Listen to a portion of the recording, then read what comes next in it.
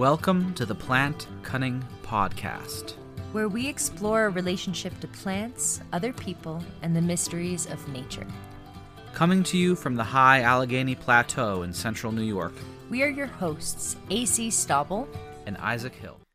Episode 21, Botanical Magic, with Green Witch and author Amy Blackthorne.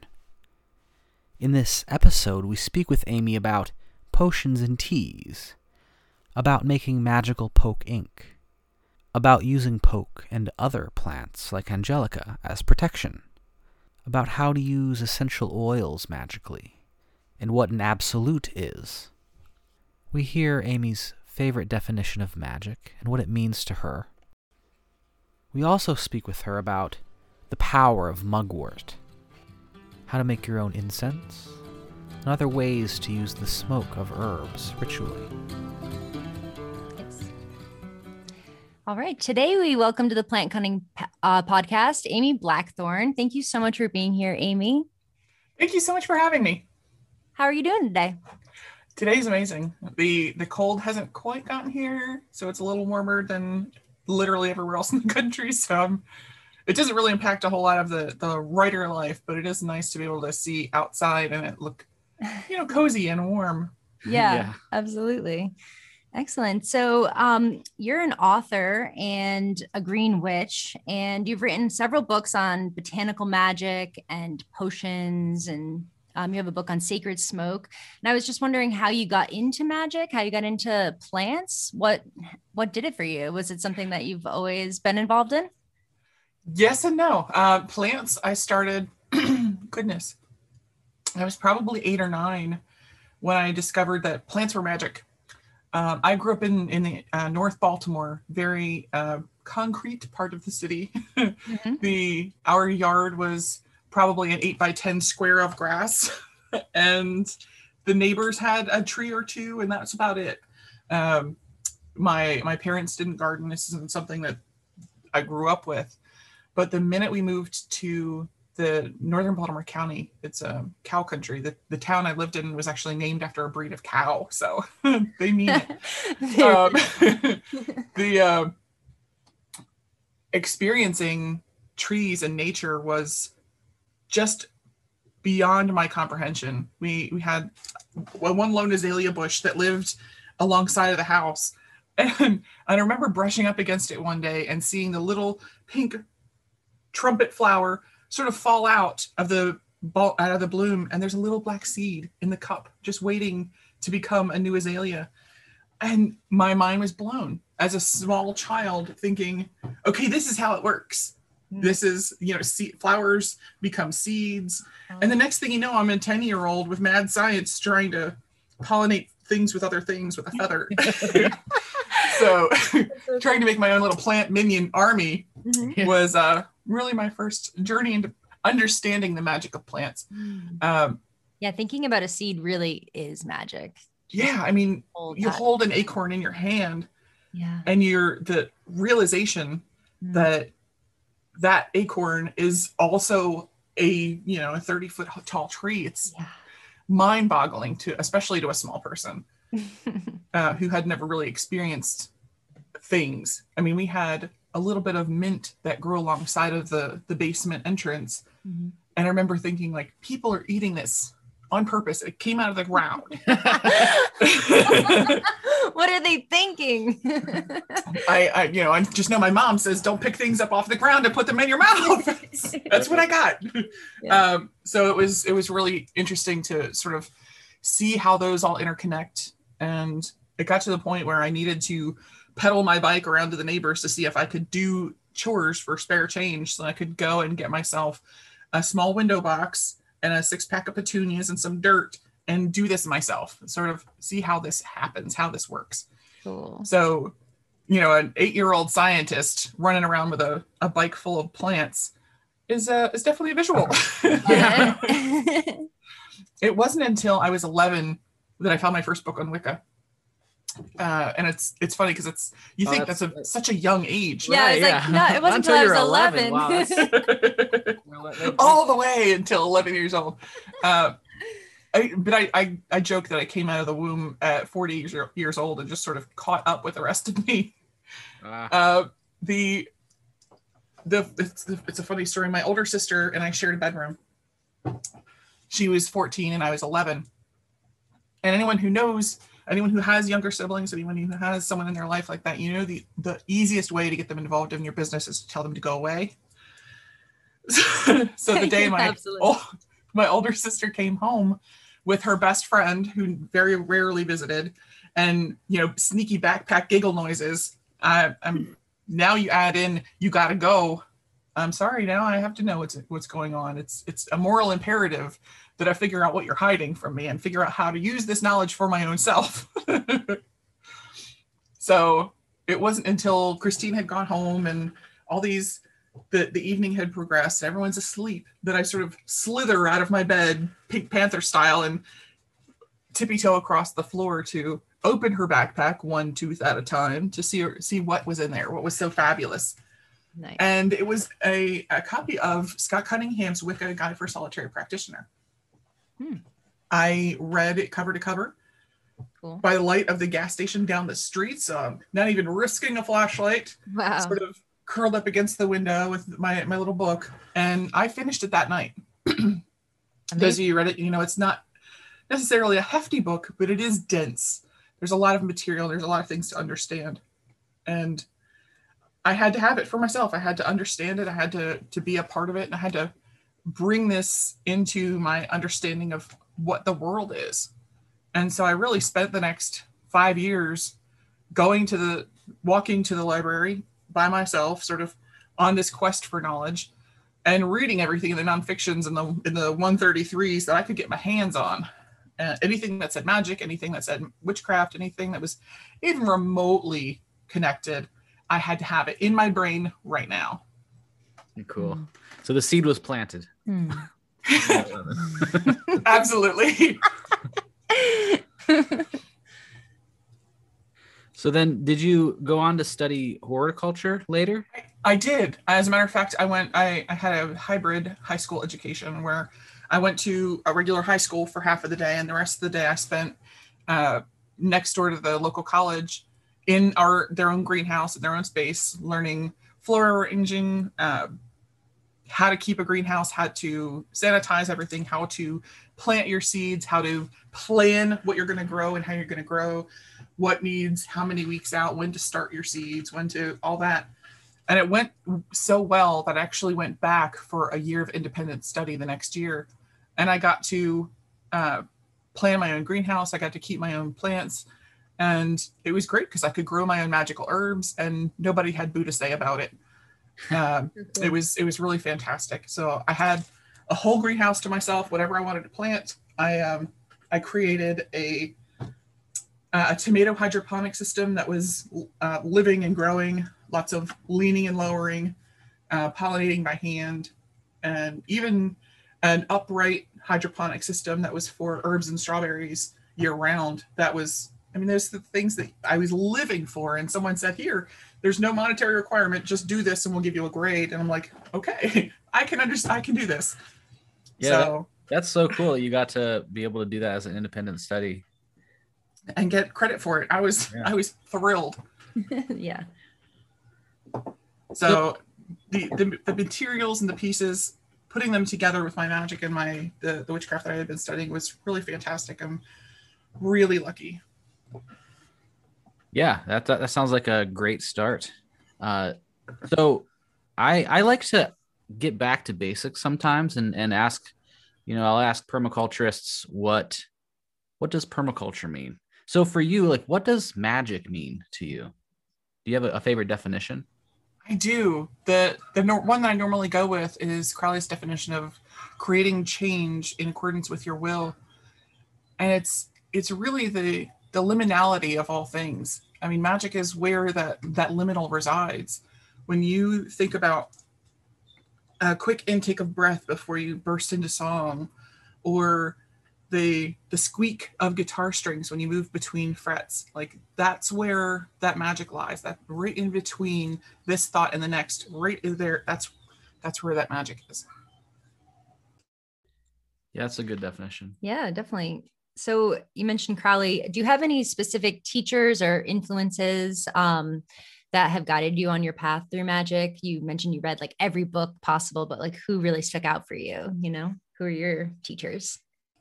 My original coven, the minute I turned 18, I went out and joined the first coven I could find. Cool. And the tradition was as a part of Silver Ravenwolf's line.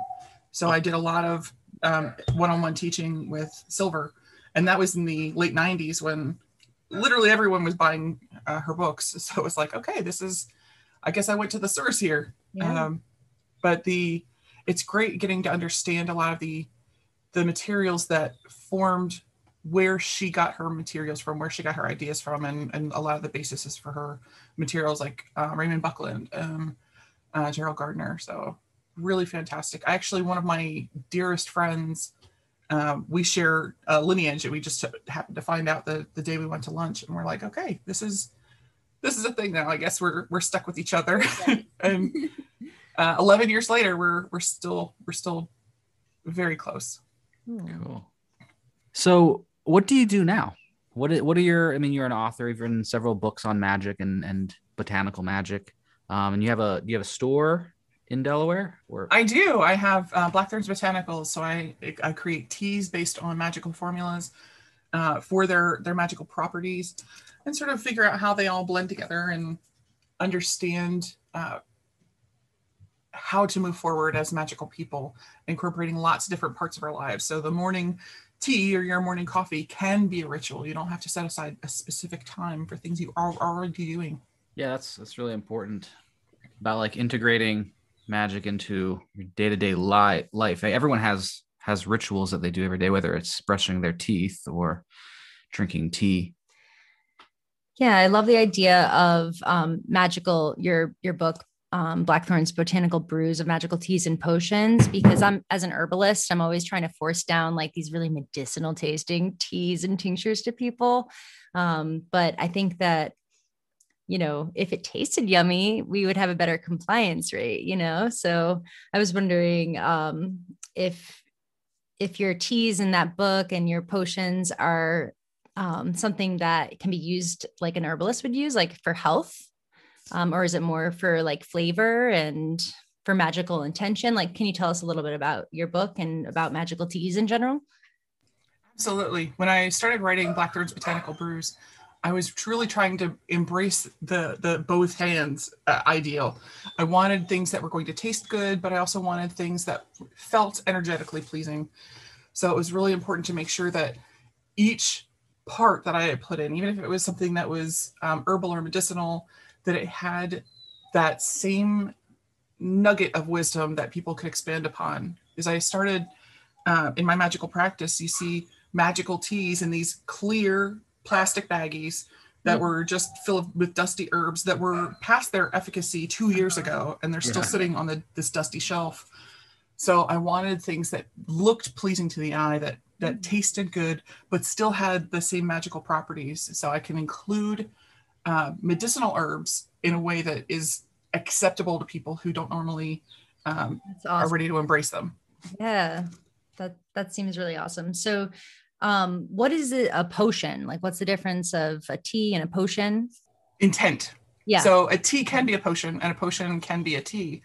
But what the extra step is, you adding your own intention into that, adding your own magic into that brew. So water can be a potion. You can take plain water, imbue it with the energy that you are working with, imbue it with your own natural enhancement, and that makes it a potion. Yeah, and I guess there's also another layer in regards to like what plants you use. Like you can use certain plants for different purposes. Like, nettle is a wonderful nutritive tonic, but it's ruled by Mars. So you could, if you want to be a little more aggressive, maybe you could, use nettle tea with the intention of being more aggressive or something. Absolutely. When you look at the way that these nettles, not just the aerial parts of the plant, but each section of the plant has its own associations. So knowing those going into it, you can create something that's magical and that also has the intention going into it. Yeah. So what are some of your favorite plants to work with in tea making or in other potions?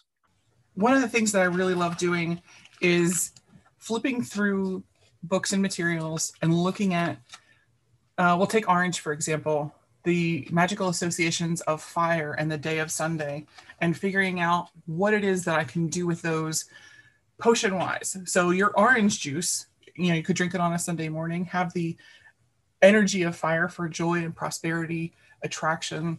So you can say, I need a little bit more money coming into this week. I have some things that I want to get done. Mm-hmm. So you can charge your orange juice for that energy of prosperity and turn that morning breakfast into a little bit more of a magical rite by making it a potion. Yeah, that makes a lot of sense. Yeah, that's cool. So do you do that just by like holding the orange juice and putting your intention into it, or are the rituals a little bit more complex? They can be as complex as you'd like. And that's the benefit of a magical practice is the time that you have to devote to it is the time that it needs. So if it's something that where I'm running out the door, I can charge my orange juice. But if it's something where I may be writing all day and I don't have any plans to leave the house, I can take a little bit more time. Mm-hmm. So centering yourself, drawing the disparate pieces of energy from the different parts of your body, bringing some up from the earth and pouring it into that orange juice. It can take as little or as much time as you'd like. Yeah. You can have meditations during, after. I guess you could buy like the oranges when the sun is in Leo on a Sunday and, Absolutely. You can go and especially if you live in a place like Florida where there are groves of oranges, you can absolutely wait for the right hour and the right day and pick them and make sure that, when you're to chant the right song while you're squeezing the juice and exactly make it as elaborate or as elaborate that you have time and attention for. Yeah. That's really great because you can, it really makes magic is something that anybody can do and everyone is doing all the time anyway. Just being conscious of it makes it even more powerful. Makes me wonder, are bartenders magicians? They are. They really are. Whether they know it or not is a separate issue. But the number of magicians out there who are bartenders is not small. That's true. The taking the time and knowing which ingredients do what together and how they intermingle. It's kind of just making a drink with frothed egg white in it correctly. That's magic. That's true. Well, there's definitely skill involved there. Yeah. Absolutely. My book is actually sold pretty well with bartenders who aren't magicians trying to figure out how to put those two worlds together. And I absolutely love it. Yeah. The pictures and everything is just mouth-watering. Are there any particular recipes that we'd want to share just to highlight an example of one of your Yes. Oh my goodness. So I found this incredible gin while writing this book that I wasn't familiar with the brand. I had been enjoying The Botanist for a while and I said, okay, well, we'll figure out, let's try something new. And so I went to my local liquor store and the gentleman at the counter said, look, what can I help you find? I said, I need some gin, but I need something different. Mm-hmm. And he ran right over and grabbed a bottle of Uncle Val's Botanical Gin. It's a cucumber forward gin. Huh. And so I had been creating these different shrubs. Do you know what a shrub is? Yeah. Our friend the last thing I did before lockdown last March was grab a small watermelon and dice it up to make a watermelon shrub. So I took, with watermelon having so much water content in it, I use a cup of sugar per pound of watermelon instead of a cup to a cup. Mm-hmm. Normally it's 1 cup of fruit, 1 cup of vinegar, and 1 cup of sugar. Mm-hmm. I used a little bit more material with that gorgeous watermelon. But the neat thing is you can take the most tasteless, out of season watermelon and make a really beautiful, vibrant shrub out of it because it's breaking that cell wall. It's releasing all that sugar and water into your syrup. And there's no barrier between that, with the cellulose. Mm-hmm. So I made this beautiful watermelon shrub and I said, okay, I guess I'll make watermelon sodas so I can have, something fancy while I'm at home. Well, I just on a whim, I said, cucumber and watermelon go really well together. Let's see what happens. Mm-hmm. So I took about an ounce of this beautiful watermelon shrub and 8 ounces of my Italian sparkling water that I like to make sodas with, and 2 ounces of this Uncle Val's Botanical Gin. Give it a little swirl, nice and fabulous. It was the best thing I've ever had. You're like, oh my God, there's not enough gin or shrub. I need to make more immediately. And I did. I said, okay, we'll do this on Instagram so people can see it. And so I have this beautiful blend of watermelon and cucumber, and it's really beautiful because the Uncle Val's it's cucumber forward, but it has sage and it has lavender and it has bright lemon in it. So it smells like a Mediterranean garden in summer. It's incredible. I love it. Selling it. I'm like, I need to go find some of this. Make some dollars. Yeah. But yeah, so I wrote out the recipe. I put it up in a couple places, and I kept getting a lot of really great feedback. The things, watermelon gets overlooked, we'll say 11 months out of the year. Yeah. And this is a way you can embrace those seasons outside of their viability. You can make sure that your really gorgeous materials that have such a small window and really give them extra life. So each of those pieces, each of those parts has such a vibrant maturity to them. And with a more expensive ingredient like balsamic vinegar, especially I use the chocolate vinegar, you're just using enough for flavor. You don't have to use all whatever 3 parts or 4 parts that you're using in that very expensive vinegar. Just add a little bit of flavor to it. Right. Yeah. Yum. Yeah, I love the idea of preserving things past the season. It's so nice. We've been eating like greens that we saved, and we had a berry smoothie from berries that we saved and froze. But yeah, making into shrubs is another really great idea that I should really get into more. Well, I get one of those boxes of produce in the mail every 2 weeks or so. It's with such a small house, I can't do one a week. There's just not enough people to eat that much food. But really getting to experiment in bringing those together. How long can I make them last? How can I enjoy this out of season? It's so joyful for me. I love eating in season, and it feels very liminal to me. But especially preserving those things that are only really good at a certain part of the year and making sure that I can enjoy that in other times. When it's snowy outside and I haven't left the house in a month, I would love to feel the feeling of spring. So that little bit of watermelon was perfect. Oh, totally. I think it's also helpful to use fresh ingredients in whatever you're doing, whether it's food or magic or both. And I think also like growing your own plants or foraging your own plants also adds that extra little bit to it. And so you've talked about weed walks, right? Is that something that you like? Wow, I love it. It's one of my favorite things to do, is especially in that space in between spring and summer, when it's sort of still cool in the morning but warm by midday, to do weed walks where you get together with friends, when you can do that. Yeah.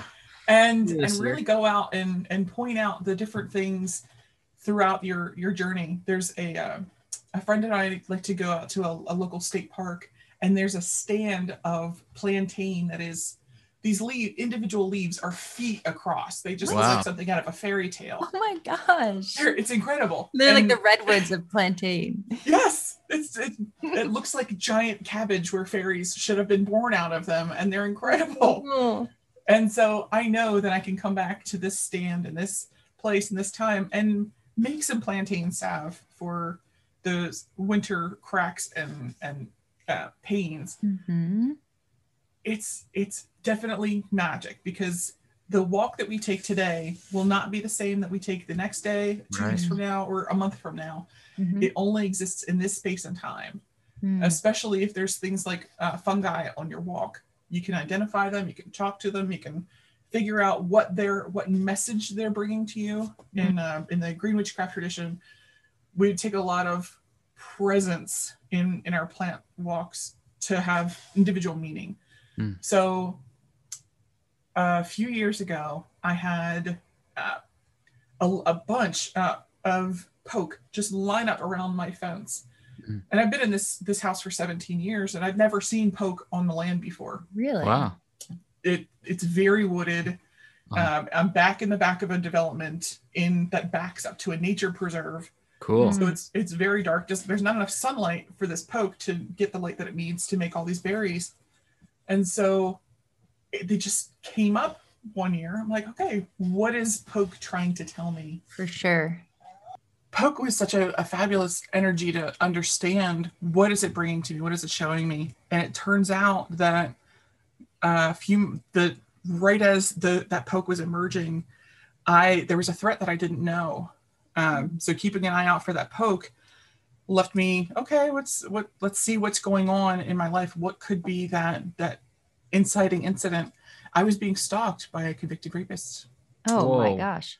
Yes, it was very dangerous. It was a very, very scary time in my life, and Poke was right there saying, "Hey, you need to pay attention." Oh, I got the chills. Yeah, poke is a really powerful plant, a good ally to have. So I guess that we could talk a little bit now about protection. Yeah, It's a good segue. Yeah. This was really great to understand. I actually keep a protection journal made with poke ink from my own plants That's yeah. for that reason. Uh-huh. I don't know if you've had any experience with poke ink itself, but the ink fades over time. So as I'm going through this journal, the things that used to worry me are now fading into nothingness. Oh, So wow. That's great. That's amazing. Thank you. I love it.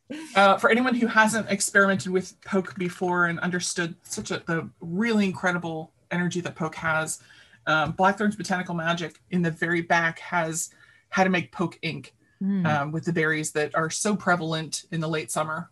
Yeah. Mm-hmm. Yeah, I haven't worked with the berries as much as I've worked with the root and then like eating the Poke salad. Yeah. So do you journal about like any specific concerns and then like rituals that you're doing, or Absolutely. Yeah, okay. More with the actual feelings that need to get out, because then once they're out and I've expressed them, then it gives it permission to fade away, which is why I use that poke ink. Yeah. The rituals are usually go in my Book of Shadows, but the particular feelings that I'm having around the idea of protection are so valuable for this experience, because watching them fade over time really reinforces that our fears can and do fade over time. Those concerns that are so vital, one day they'll just be a memory. And that's so empowering. The agency that comes from seeing those fears disappear is amazing. Yeah. So are there plants that you use also defensively or for protection? Absolutely. And my favorite is rue. Rue. One of the things that I love to chat about is the idea of where our magic comes from. Yeah. Where do these associations come from? I can write a whole book of, the plants and materials and what they mean, but really understanding why they mean that is what teaches magic, is what teaches witchcraft. Mm-hmm. So I use rue defensively and offensively for that. So in ancient Greek and Roman society, they had individual temples for different gods and goddesses. They had priestesses who lived in those temples and ran them. When you looked at the very square, very equilateral temples for Vesta and Hestia, they were ringed with rue. And so the rue protected those virgin priestesses from nasty onlookers who were trying to peek in through the window at the virgin priestesses, from the priestesses themselves being able to be in control of their own bodily health. Because you got to keep in mind that at this point, virgin didn't mean untouched by a man. It meant a woman who was in charge of her own person. So it didn't mean that she didn't engage in sexual congress. It meant that she wasn't beholden to another man who she engaged in sex with. Yeah. So have some rue around. Yes. So just in brushing up against the rue and being working with the rue, it kept them from getting pregnant. It's not only is it an abortifacient, but it can keep you from getting pregnant. So just having it around kept them in charge of their own bodies. But But if there was someone who wanted to peek in the windows, you know, the flowers and the seeds of rue can produce phototoxic burns. So it's then tells them literally keeping the gods have cursed this person for doing something hinky. Like, you avoid them. Yeah. So all of those protective associations is what gave rue its magical protection association. It's not just about women's health, it's also about empowerment. Mm-hmm. So we keep these ideas, we keep these thoughts, but we don't necessarily know why we have them. For instance, one of my favorite ones to talk about is patchouli. And patchouli gets associated with money. And so we think, okay, well, I'll, crumble some patchouli around a candle and I'll have all the money I need. But why do we think that? Yeah. In the very early ideas of the Silk Roads, they had materials coming from India and China, and they needed to get to places like London.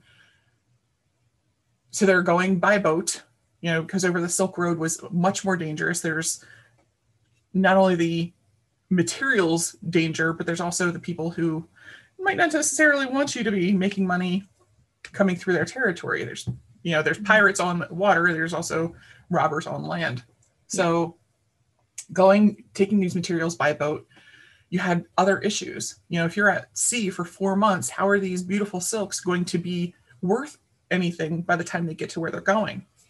So they started by layering these beautiful silks and other textiles with patchouli leaves to keep them from developing mold, to keep rats away.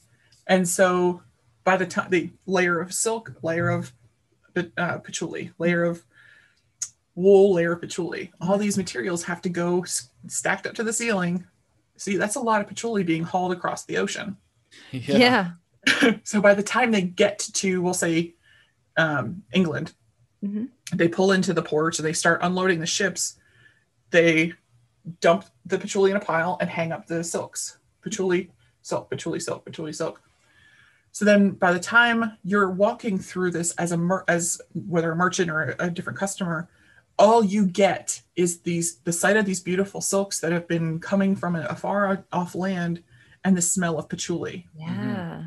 Just wafting through these beautiful silks that have been at sea for 4 months. So they're definitely going to smell like patchouli. Yeah.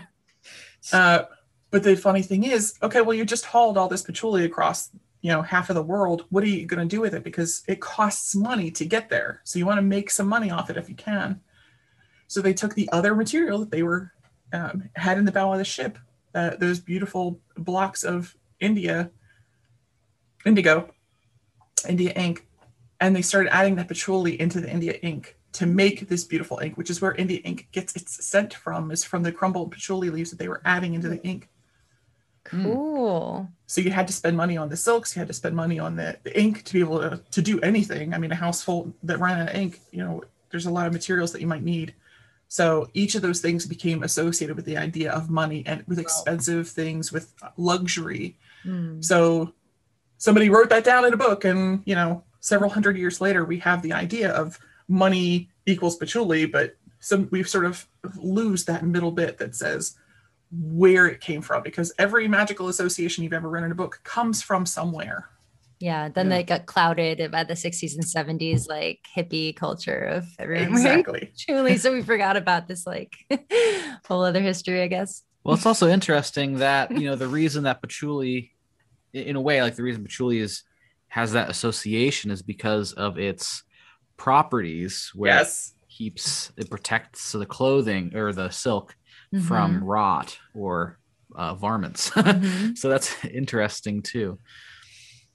So I haven't really worked with patchouli that much, honestly.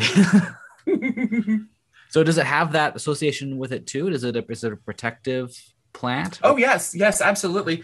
Not just by itself, but you can look at the different parts of the patchouli leaf. If you've ever actually worked with the physical plant, you have small round leaves that sort of look like a little umbrella. And depending on your zone, how much sunlight you get, it could get a foot or two tall. It gets really bushy. But the scent that we associate with patchouli is not what the plant smells like. Just like tea, or black tea and green tea come from the same plant, but they aren't treated the same. Right. So they ferment the patchouli leaves to get that scent that we understand from the essential oil. Ah. So by fermenting it, it really increases the potency of that. And that's how we get that syrupy, dark beautifulness. It's not that they take it from the root, which really doesn't have a scent. They ferment it first. Oh, cool. That's really interesting. Yeah. So when you're working with the dried herb, you might get a whiff of loamy dirt, but it's not as earthy as, say, the essential oil is. I'm curious what other tips you can give us on protection, whether magical or physical. I know you're a martial artist, so you have some physical tips up your sleeve. I do. Yeah. The plants that I love, the very top of the list is always Angelica. If you know the story of the Latin name Angelica, Archangelica, it's supposed to be the plant that sprung up where the Archangel Michael touched down to earth the very first time. Cool. So you know, for those of you who work with angelic spirits, archangels, what have you, it's the perfect protection herb. A gentleman had I say gentleman, he was actually a priest during the 1300s, had a dream about curing the Black Plague with Angelica. And it just so happened that he ran out and he tried it and it worked. Wow. So it protects from disease. It protects your home and your physical well-being. Cloves are really fantastic. You just reach in your spice cabinet. You can burn some of those ground cloves. If you don't have an incense or your censer, you can just put about a teaspoon into a pot of boiling water and your whole house will smell like cloves. Cloves protect your money, but they also bring luck into the home. So it's a nice twofold association, especially if you sprinkle a little cinnamon in there to keep that money coming into the house. Cool. Lavender, one of the most well-loved of all the flowers, especially in my house. Lavender is great for protection. Okay. And it has a very interesting idea that because it has some mercurial associations, it's very useful for protecting secrets. Oh, cool. Yes. Juniper, lilac, marjoram, myrrh. I mean, they're all beautifully associated with protection herbs. Anything that comes in a resin form is automatically associated with protection, because you think about the covering that a sap does for trees. Right. You can sort of see where we're going with this. So each of those things, anything with a thorn on it, if it can protect itself, it can protect you. Yeah, hawthorn and so on. Yes. One of my favorite things to do when I'm going camping is to take 2 thorny branches and X them over the doorway of the little tent that we're using, keep any wildlife away. Cool. So you can also use ritual tools like that. If you have iron scissors, I usually keep a pair tacked over the door to keep any spells from outside the house coming in. I just keep them open so they are capable of cutting, and just tack them over the door with little cup hooks. Cool. But one of my favorite botanical allies is mugwort. Oh, That's yeah. hugely associated with protection. Yeah. I actually keep a jar of ointment that I make myself right there at the edge of my desk, where I'm working with materials and understanding the doorways to another space. I want to make sure that I'm protected and that it's very well protected itself. I use the fresh mugwort from my garden, which does not have the best smell. Those of you who work with it may understand. So this ointment that I make, I actually scent with oak moss, because it also has hex-breaking qualities associated with it. And it's one of my favorite smells.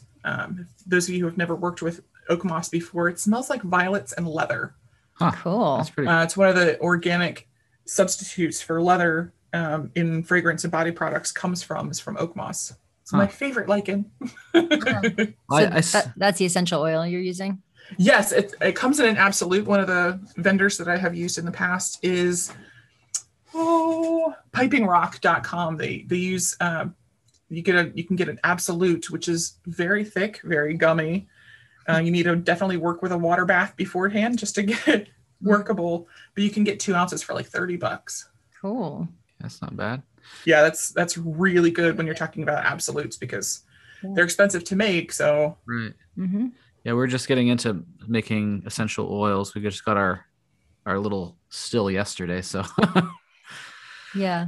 I actually have a whole section in Blackthorn's Botanical Magic on working with hydrosols. Oh, yeah. Because so Awesome. many people were just dumping it down the drain, which is no. horrifying to me. Don't do that. Don't do that. Yeah, that's like half of the fun is the Yeah. hydrosol. Yeah, so you can use hydrosols in the same magical associations, even though it has 0.02 to 0.03% of the dissolved essential oil in that hydrosol. So it still has the magical properties. Absolutely run out and use them the way you would an essential oil in your magic. Mhm. And it's a lot more financially accessible. Yeah. Well, it also, I mean, when you have distill an essential oil, you realize how much plant matter it takes to make just a little bit of essential oil. And then it also makes you appreciate those plants like mugwort, which are just so prolific. You know, talk about weed walk, you know, you can go out and you can harvest, you know, pounds and pounds and no one will care. It's funny. I've like I said, I've been in this house for 17 years. I had a comfrey that I started the first year that I bought the house, and it was the size of a coffee table, like a living room, just giant comfrey. And the mugwort killed it. Oh, The mugwort, man, really? the mugwort killed my mint. Like it's just carving a path of destruction. I'm like, okay, Yeah. we're gonna do the work that we need to do. Yeah, you don't put mugwort. I mean, if you have I mugwort, didn't put it there. I didn't put it there. Right. well, if you have Birds mugwort, must have in your garden, given you just it to have me. mugwort in your garden. Yeah, mugwort's It's amazing. It is aggressive, but But yeah, it's hard. It's hard not to mind because Yeah. it's so great. You can work with it. It's just Oh, the yeah. fact that it got rid of comfrey is pretty. Yeah, that's pretty impressive. I couldn't imagine. I was really not worried about it. It was a side of the garden that gets some northwesternly light, so it's very interesting what would or wouldn't grow there. And I figured, okay, it's by itself. I'm not really using that space, but it just left unchecked, it will tear through anything. Yeah. So how else do you use essential oils in your magical practice? Maybe specific plants that you want to talk about or purposes? Sure. One of my most interesting ideas, I feel like neroli gets a lot of love because it's beautiful. It's the essential oil created from the blossoms of the bitter orange tree. But there's also two other materials that come from that same tree. So you have the bitter orange essential oil, and you have petitgrain, which is the leaves and the sticks that get distilled into that beautiful essential oil.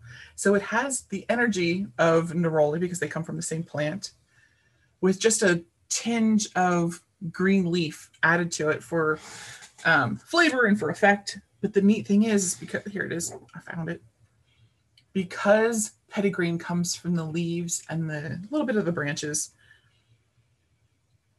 you can utilize neroli in places of recipes where you would otherwise want to use neroli, which with much less, much smaller of a price tag because it's not an absolute.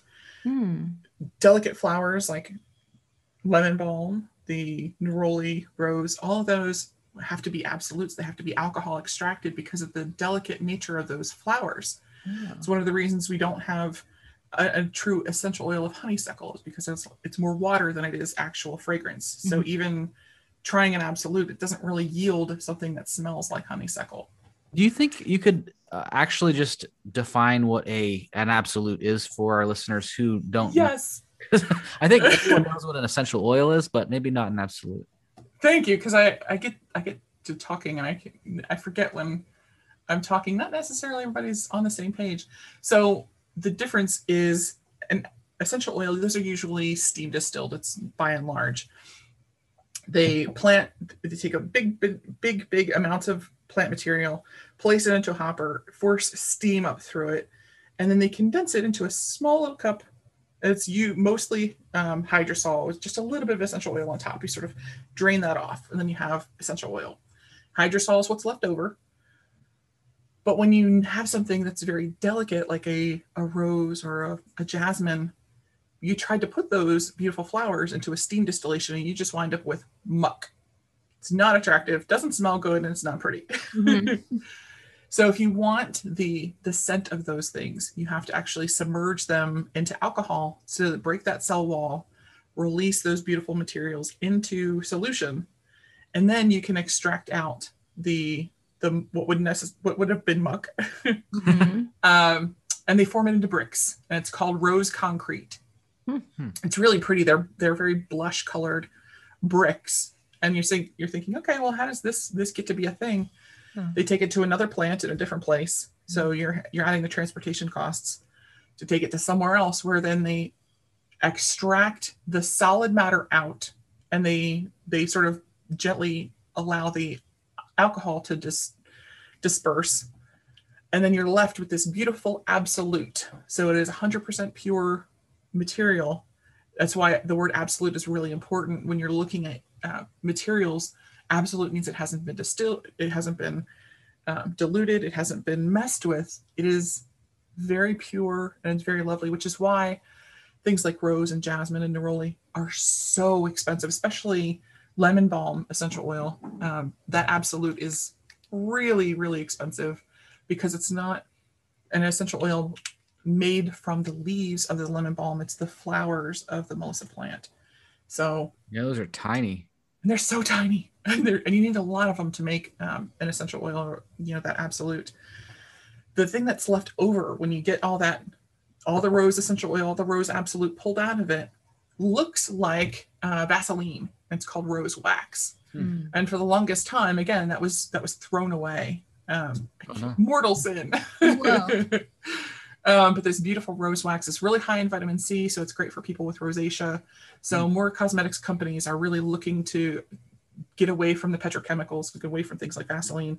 And so they're utilizing rose wax in making their cosmetics. They're actually good for the planet, good for your skin. They use something that otherwise would have been wasted. So companies like Lush, they're using rose wax for the basis of their cosmetics.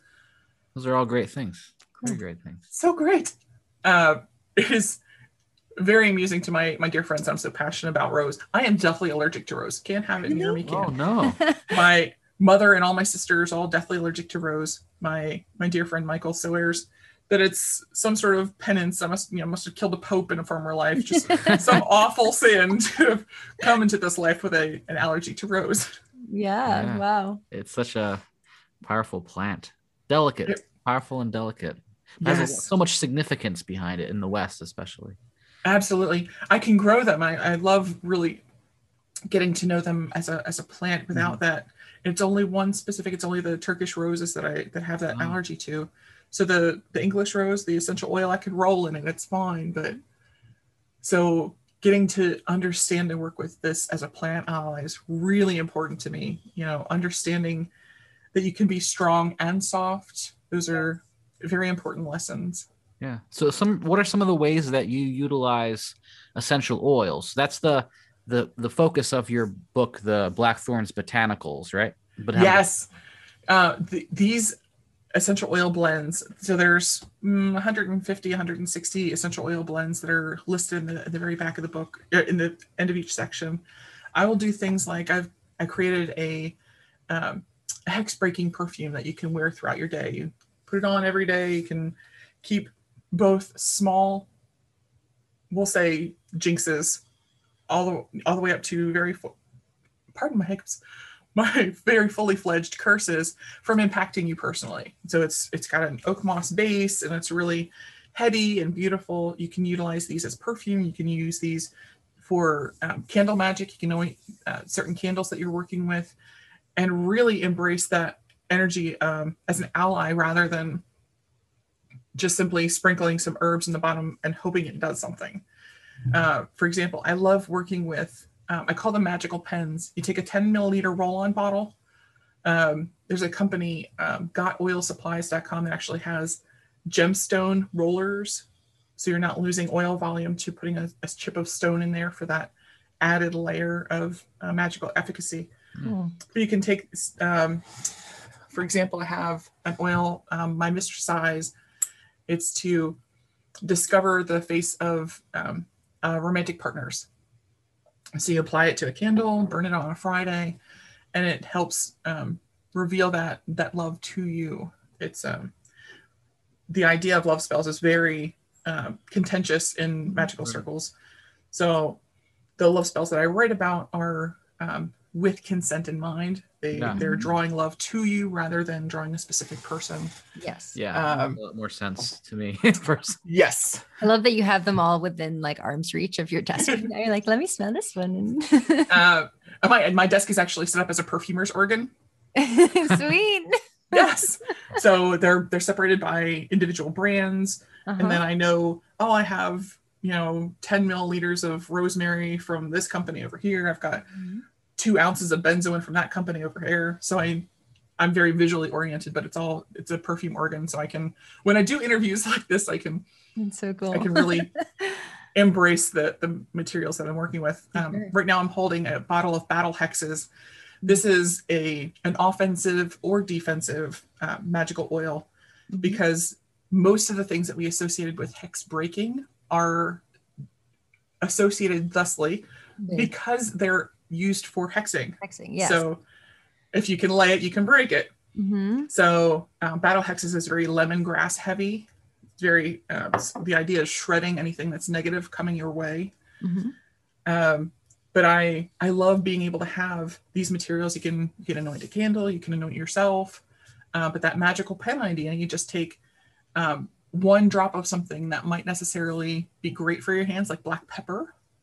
You can put a drop of it in your 10 milliliter roll-on bottle, fill it the rest of the way up with carrier oil, and it's diluted to a safe amount. So you can now draw on candles, on petitions, on copies of legal documents, all sorts of things without having to worry about getting it on your hands and potentially rubbing your own eye. Right. Those of you who make chili know what I'm talking about. Yeah. Sure. Well, those are make that mistake once. Yeah, those are. I mean, chili pepper and black pepper are such good defensive plants, but they're also very. I mean, I think that's part of the reason that they're such a good defense is that they're so aggressive in a certain. You are right on the money. Think about the things that it does to the human body, and you'll recognize what they can do for you magically. Use all of your senses when you're investigating plant materials for use in magic. If you don't know what it is, you can look at the colors of the flowers. You can look at the shapes of the leaves. You can smell it and see what your body is telling you about it. For example, if you didn't know what poison ivy looked like, and you came upon a tree with a vine with little tiny bright red flowers on it, you might intimate that it could make your skin red. Nature wants us to understand what's happening. Paracelsus talked about the doctrine of signatures, and while it might not necessarily be as true as we'd want it to be for medicine, magically understanding these plants is right on the money. Interesting. The correspondences make sense. So that it's looking in that from that world view, that's how magic works in a certain way. It's like you're drawing on the correspondences between the microcosm and the macrocosm. Absolutely.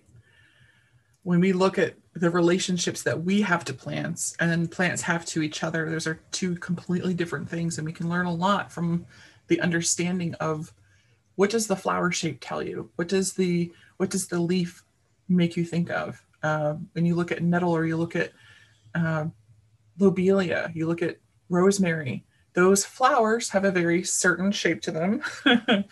And they can be reminiscent of different parts of the anatomy. So they might have certain associations for your own magical well-being. Yeah. And then also the way they taste and smell, that gives you a clue in how they're utilized, even in like herbs, like using herbs medicinally.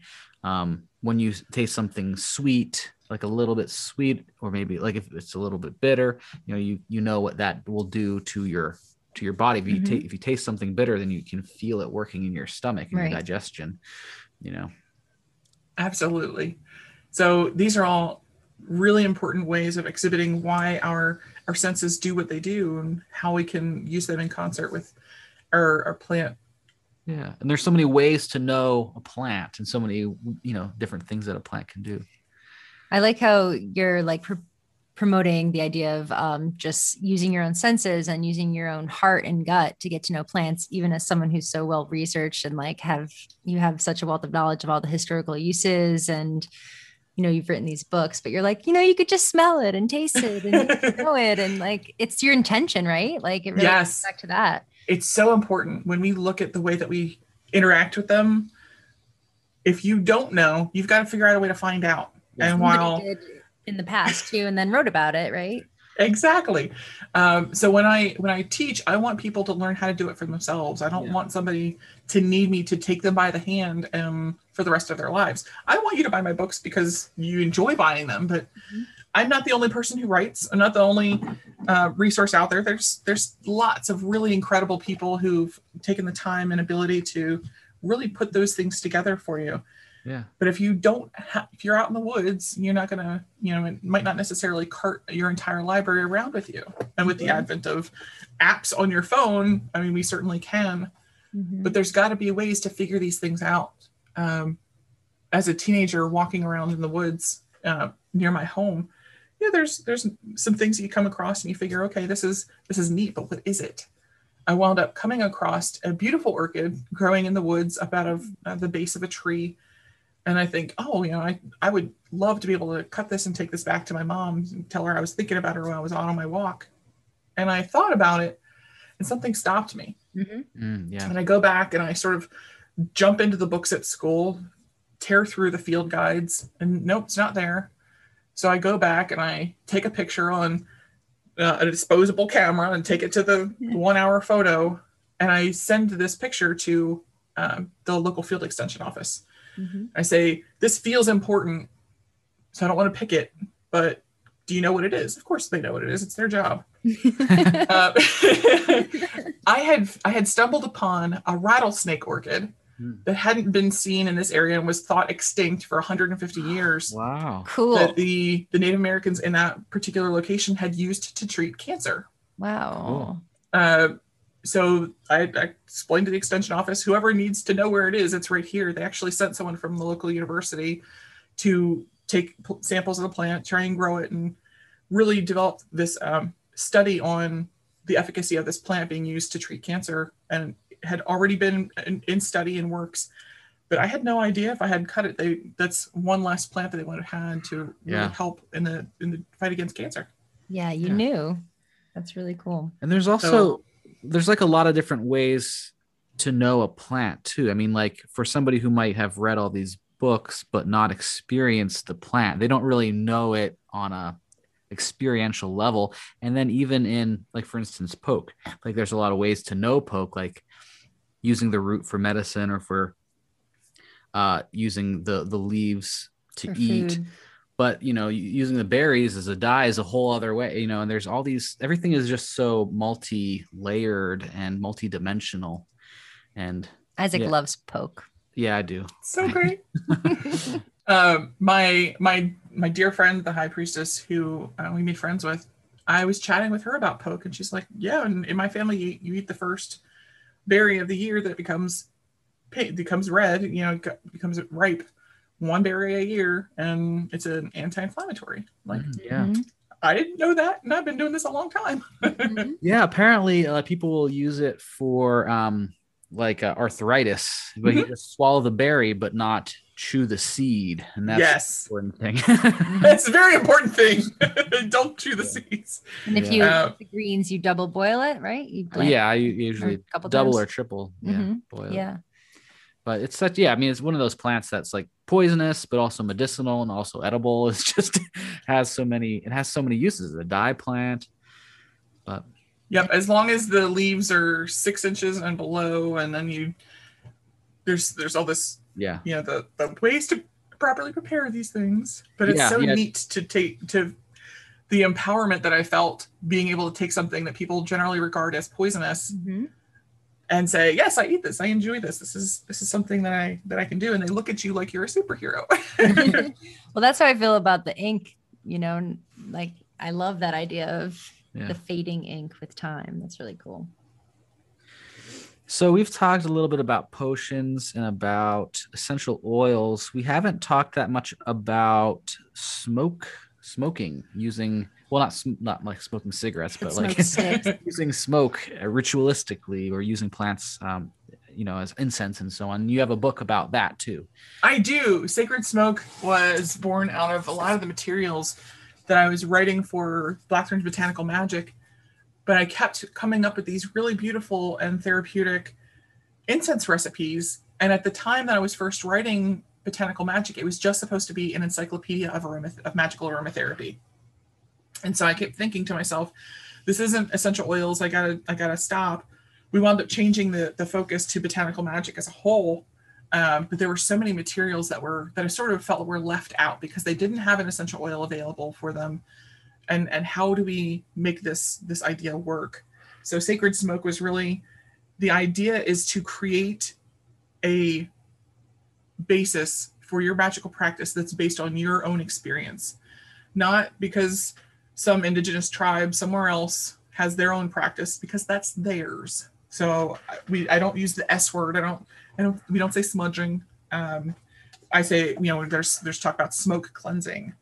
I talk a little bit about seining, which is a Scottish practice. It's sort of the opposite end of from smudging, and there as an indigenous practice. But we start as creating a practice for you based on your own experiences, because one of the things that people take for granted is that your sense of smell has been honed over your entire lifetime through memories and experiences.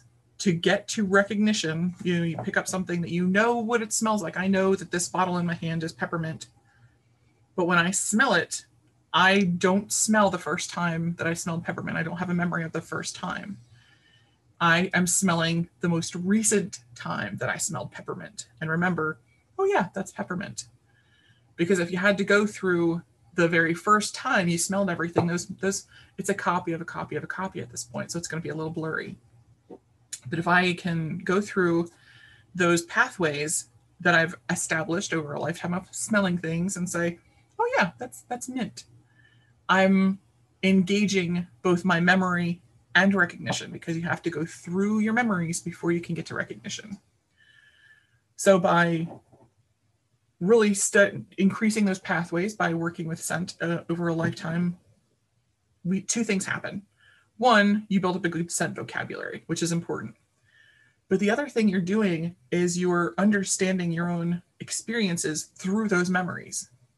For example, if you smelled a body wash that smelled like circus peanuts, and you haven't had circus peanuts since you were 8 years old, your parents took you to the circus and you ate so much candy that you made yourself sick, you're not going to have a good scent association with that body wash, because that's that thing that made you sick.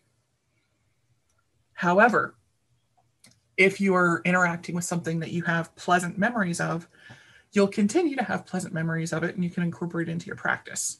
So we start with two things, lavender buds and clove, because they're both easy to find, easy to get your hands on. And we take time to sit with a journal and sit with your smoking materials that are on fire, so to speak, not smoking cigarettes, and write down the things that come to mind, the memories that come up, because those are the things that happen when we engage with a scent that we haven't had around for a while. Mm-hmm. And by examining each plant material that you come in contact with in that context, you're building your own repertoire of magical plants that have sacred implications for you without telling anyone else what their business is. Can I ask you something quick? Please. Can you change your memories with plants? Like if you have a bad yes circuit peanuts and you want to change that, like how do you? Yes, that's actually a book. So another point down the way, when I first came up with the idea for this series of books, I was at a family funeral. It was one of those great aunt so-and-sos who you've never met and have no emotional attachment to, but it's familial obligation. And I was sort of nervous to go in the first place because the last family funeral, my aunt had a hissy fit because I'm a witch. You're like, oh no, not this one. Uh-huh. So I didn't want to go, but I was, I felt that I really needed to. So, okay, that's fine. So I'm sitting at the edge of the pew towards the middle, waiting for my mother to show up, and the event starts. So they have the priest and the flags, and they're rolling the casket, and they have a gentleman with a censer, It's ready. It's beginning. Still sort of anxious. Mom's not here yet. I don't have a buffer. Mm-hmm. And I went from anxious to whole in the blink of an eye. Wow. And it took me a second. Like, what exactly is the mechanism here? How did this work? How did that happen? And it took me probably 60 seconds to piece out my very first coven was all of our materials, all our rituals happened at a local store. The high priestess of the coven owned the store, and she liked to call herself a recovering Catholic. So at the beginning of every ritual, she would smoke out the ritual room with frankincense and myrrh. Mm-hmm. Yeah. So then we would ground and center, and then we would start a ritual. So it had happened so many times over the 5 years that I had been with this group that just having that gentleman with the censer of frankincense and myrrh walk past me, my brain automatically switched over to it's time for ritual. Oh. Yeah. There was no cognitive thought. There was no understanding the process. It just happened without my understanding of it. Yeah. So we can do that on purpose Right. to sort of write over those negative memories. You have to experience this memory when you need to overwrite. So it works better the more specific your oil is. So just using peppermint, I would mix your peppermint with something, maybe vanilla, to really soften that. And you'd smell it when you want to have those pleasant experiences over and over again, so that you're overwriting the fear or the dread or the response that you're having with something pleasant. So it's just like recording over a VHS tape. You're just rewinding and then putting something new in its place. Interesting. Okay, cool. So it can be done. It can be done. It's easier than you think it is. Mm-hmm. It's just repetition is the most important part, is the consistent repetition. Right. If this were something that I were trying, I would either put some in a roll-on bottle or maybe one of those little cotton swab sniffers, like they use for Vicks Vapor Rub, the little cotton cannulas that you can place at the nose and then put it in your pocket when it's not in use, so you have it always on your person.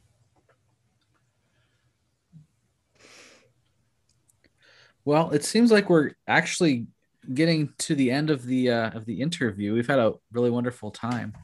I guess we have a couple more questions though. Yeah. I have time if you have time. Okay, sweet. Well, we talked a little about smoke sticks, like smoking herbs, but we didn't talk about incense. So what's the difference between smoking, sticks versus an incense? Incense can be incense, sorry. Plural singular, yeah. That is a very common mistake. It's very rooted in the way that we speak anyway. With the S at the end always is plural, and without would be singular. Yeah. Incense is both singular and plural. Yeah. Just like fish. Mhm.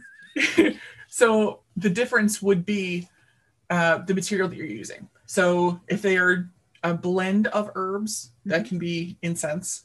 If you're using a blend of individual resins, can be incense. A single resin can be incense. But those sticks are very handy to have on hand when you're walking around, especially if it's, say, a monthly cleansing of your space. So the difference is very much rooted in that same squatter's rights that herbalists get into, whether it's an herb or a spice. Right. Pretty much the same idea. Squatter's rights. Who owns this plant? The kitchen witch, no. One of my favorite things, if you're the incense that you're working with, I love dragon's blood. It's one of my most favorite things ever. It's the sap from the Dracaena Draco. It's really lovely. It looks like red chalk when you hold it in your hand, but it smells musky and sweet and almost has a residue of cherries in the back of your sinuses.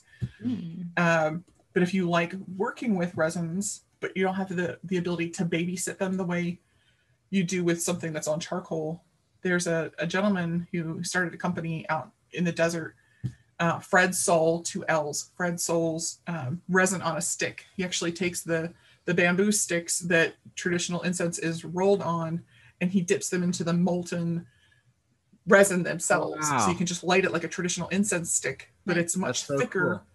and it's darker. There's no binder to it at all. It's all resin. Yeah. But because it's all resin, it takes an hour and a half or so to burn one stick. Right. So I save those for special ritual days because they're about $1 a piece. Yeah. Yeah. But they're really incredible. You can Resin's- find Yeah. dragon's blood, you can find copal and frankincense, all those more expensive materials in a ready and easy to use material utilization. So when you're talking about essential oils, or you're talking about resins, people want to know things like, why is frankincense so expensive? Do you know the reason? Do you know the Well, answer? it's kind of endangered. It's getting over harvested, and it's in the desert in Saudi Arabia and North Africa. Those are all true, but they're not the reason that it's so expensive. At least not currently. It is definitely over harvested, and if we wanted to fix it, it's not. Even if we implemented a strategy today to fix it, it wouldn't be fixed for 20 years, Right. for an entire generation. Grow. Because when you plant a frankincense tree, you plant a seed today, and it germinates into a little seedling tomorrow. It takes 20 years for that plant to be living, growing, and breathing before it starts to produce the sap that will become the frankincense resin. Wow. So that's 20 years of paying for the water and the land and the people to maintain it, Yeah. all of those things for 20 years before you can even start to see any of that money back in. So it's an expensive material because it's a lot of upkeep. You can't just plant it and harvest it tomorrow like you could, microgreens or something. That's why like a lot of it is wild harvested right now, right? Yes. One of the problems with the idea of wild harvesting, though, is the wild part. Right. Especially for things like Salvia apiana for white sage. Yeah. It doesn't like to be farmed. It's just not interested. As a plant, as a material, it doesn't want to grow in neat little rows. It grows on the side of a hill. Yeah. So people go out and you see the little labels. They all say wild harvested or wild crafted. Those lands are usually owned by indigenous nations. So people are poaching these materials to sell them for a nickel to that shop in the mall where you got your tarot cards and your flip-flops. Yeah. So it's very important that you understand where your materials are coming from. Right. Yeah. That's why things like Salvia apiana are over harvested, because people are poaching them for cheap fix. And So garden sage and mugwort are very easy to grow. Yes, they are. Just They as- want to work with you. They want to engage with you. Things like the red and the white clovers that grow in traditional lawns. Yeah. Those are really fantastic plants for the energy of joy. The plantain that grows in your garden, we chatted about earlier. Yeah. That you can use that in your smoke rites. Each one of these plants wants to work with you. There's a section in Sacred Smoke on the things you can find in your yard, and also the things that you can grow in your yard to make for your own sacred smoke. You don't have to take your materials from an indigenous culture. You can grow them yourself for the things that you need. Yeah, that makes a lot of sense. And I really like a lot of the herbalists who focus on, the plants that grow around them. And I think the same, is true for using plants in other ways. Like if you use the plants that grow around you, you have a more of a connection to them, so there's a lot more magic in it. And they're the ones that want to work with you because they're the ones that are sharing your space. Like you're sharing their space, really. You already have an interaction. So we can take each of these ideas and each of these allies and develop a relationship with them based on what they want to tell us. You have some salvia inflata that appears one day out of nowhere. What does that mean? Well, I should look to my connections to my green allies. Each one of these things has a message. We just have to figure out what it is. You just have to stop long enough to listen. Yeah, absolutely. So can you talk a little bit about how you would make an incense? Yes, absolutely. One of the things the way that I do is I start with the intention. What do I want this to do? If I want a prosperity incense, okay, what do I have available? What do I have near me? And start there. I might have some ground orange peel that I can add as a base. You have to look at whether you want this to be loose or you want it to be an actual, like an incense cone, because they're two slightly different Right. Yeah. methods. the So leaf I you can would take burn on a charcoal, but the cone you could just light on fire. exactly. Okay, got it. So if I'm taking that cone, I'm going to need to keep a measurement of how much all this plant material weighs. With a loose incense, I can just sort of wing it.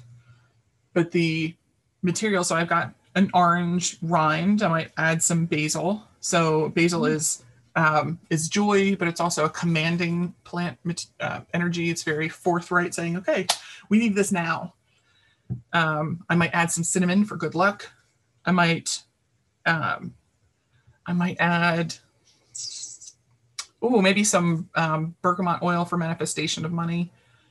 I might add a little bit of olive leaf. One of my favorite little tidbits is my grandmother told me young ladies would often put a dot of olive oil behind their ears before they went out on the town if they wanted to attract a wealthy husband. Huh. So you can take each of those pieces and create a loose incense, whatever ratio smells good. Mm-hmm. If you want to make it into a cone, then you would take that amount. So say 5 grams of dried plant material. Mm-hmm. I'd take another 5 grams of mako powder. It's a very sticky plant material where you add water to it, and as the water, you can use wine or several other materials as that liquid binder, and that's what provides the actual action of burning. So you can form it into cones, you can form it into sticks. There's a couple of videos on my different various social media outlets, so you can see me doing this. It's a very visual process. So if I had 5 grams of herbs and 5 grams of mako powder, then I would need 10 grams of water to start with, Mm-hmm. until it gets a nice sticky dough-like consistency. I might leave it for a couple hours to mature that scent and make sure everything's nice and wet, and then form it by hand into balls, cones, sticks, what have you. And it's really easy to do. It's fabulous because then you have that incense in the moment, so you can have something loose to sprinkle on charcoal when you need it. If you have just a little bit of planning, that takes about 24 hours for it to really dry to the best of its ability. But you can add things like ground cardamom that you might not necessarily have access to in an incense, but I love the smell of cardamom. Yeah, me it's too. divine. But you can add all sorts of things like a bit of strawberry leaf for good luck, and things that don't necessarily have an aroma of their own. They're not like really a strong one, to really grasp what it means to be a part of that incense. Yeah, and even things like customize it. Yeah. lilac flowers in the spring. Again, it's a liminal thing. They're only available for a very short time. Mm-hmm. But you could put a lilac flower in there too and give it a little bit more of that protective aspect to it.